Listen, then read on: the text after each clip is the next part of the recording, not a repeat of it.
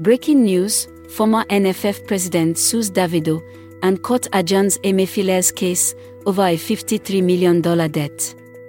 This and more are the latest news developments in Nigeria.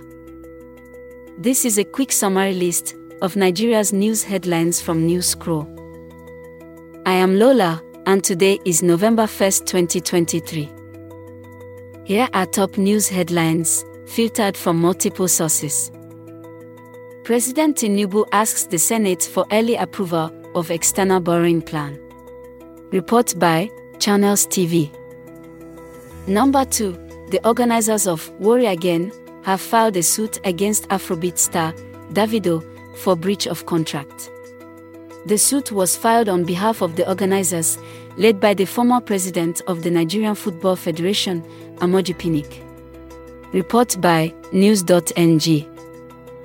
Our final three headlines are as reported by People's Gazette, Ripples Nigeria, and The Nation Online. Number 3. The federal government will assist small and medium enterprises to get funding and grow their businesses, as they constitute 96% of farms in Nigeria. 4. Godwin Emefiele, the former governor of the CBN, has been given till January 25th by a federal high court to explain the circumstances underlying the debt of $53 million from the Paris Club refund. 5. President Tinubu said that the ministers in his cabinet would only be allowed to keep their positions if they continue to perform as expected.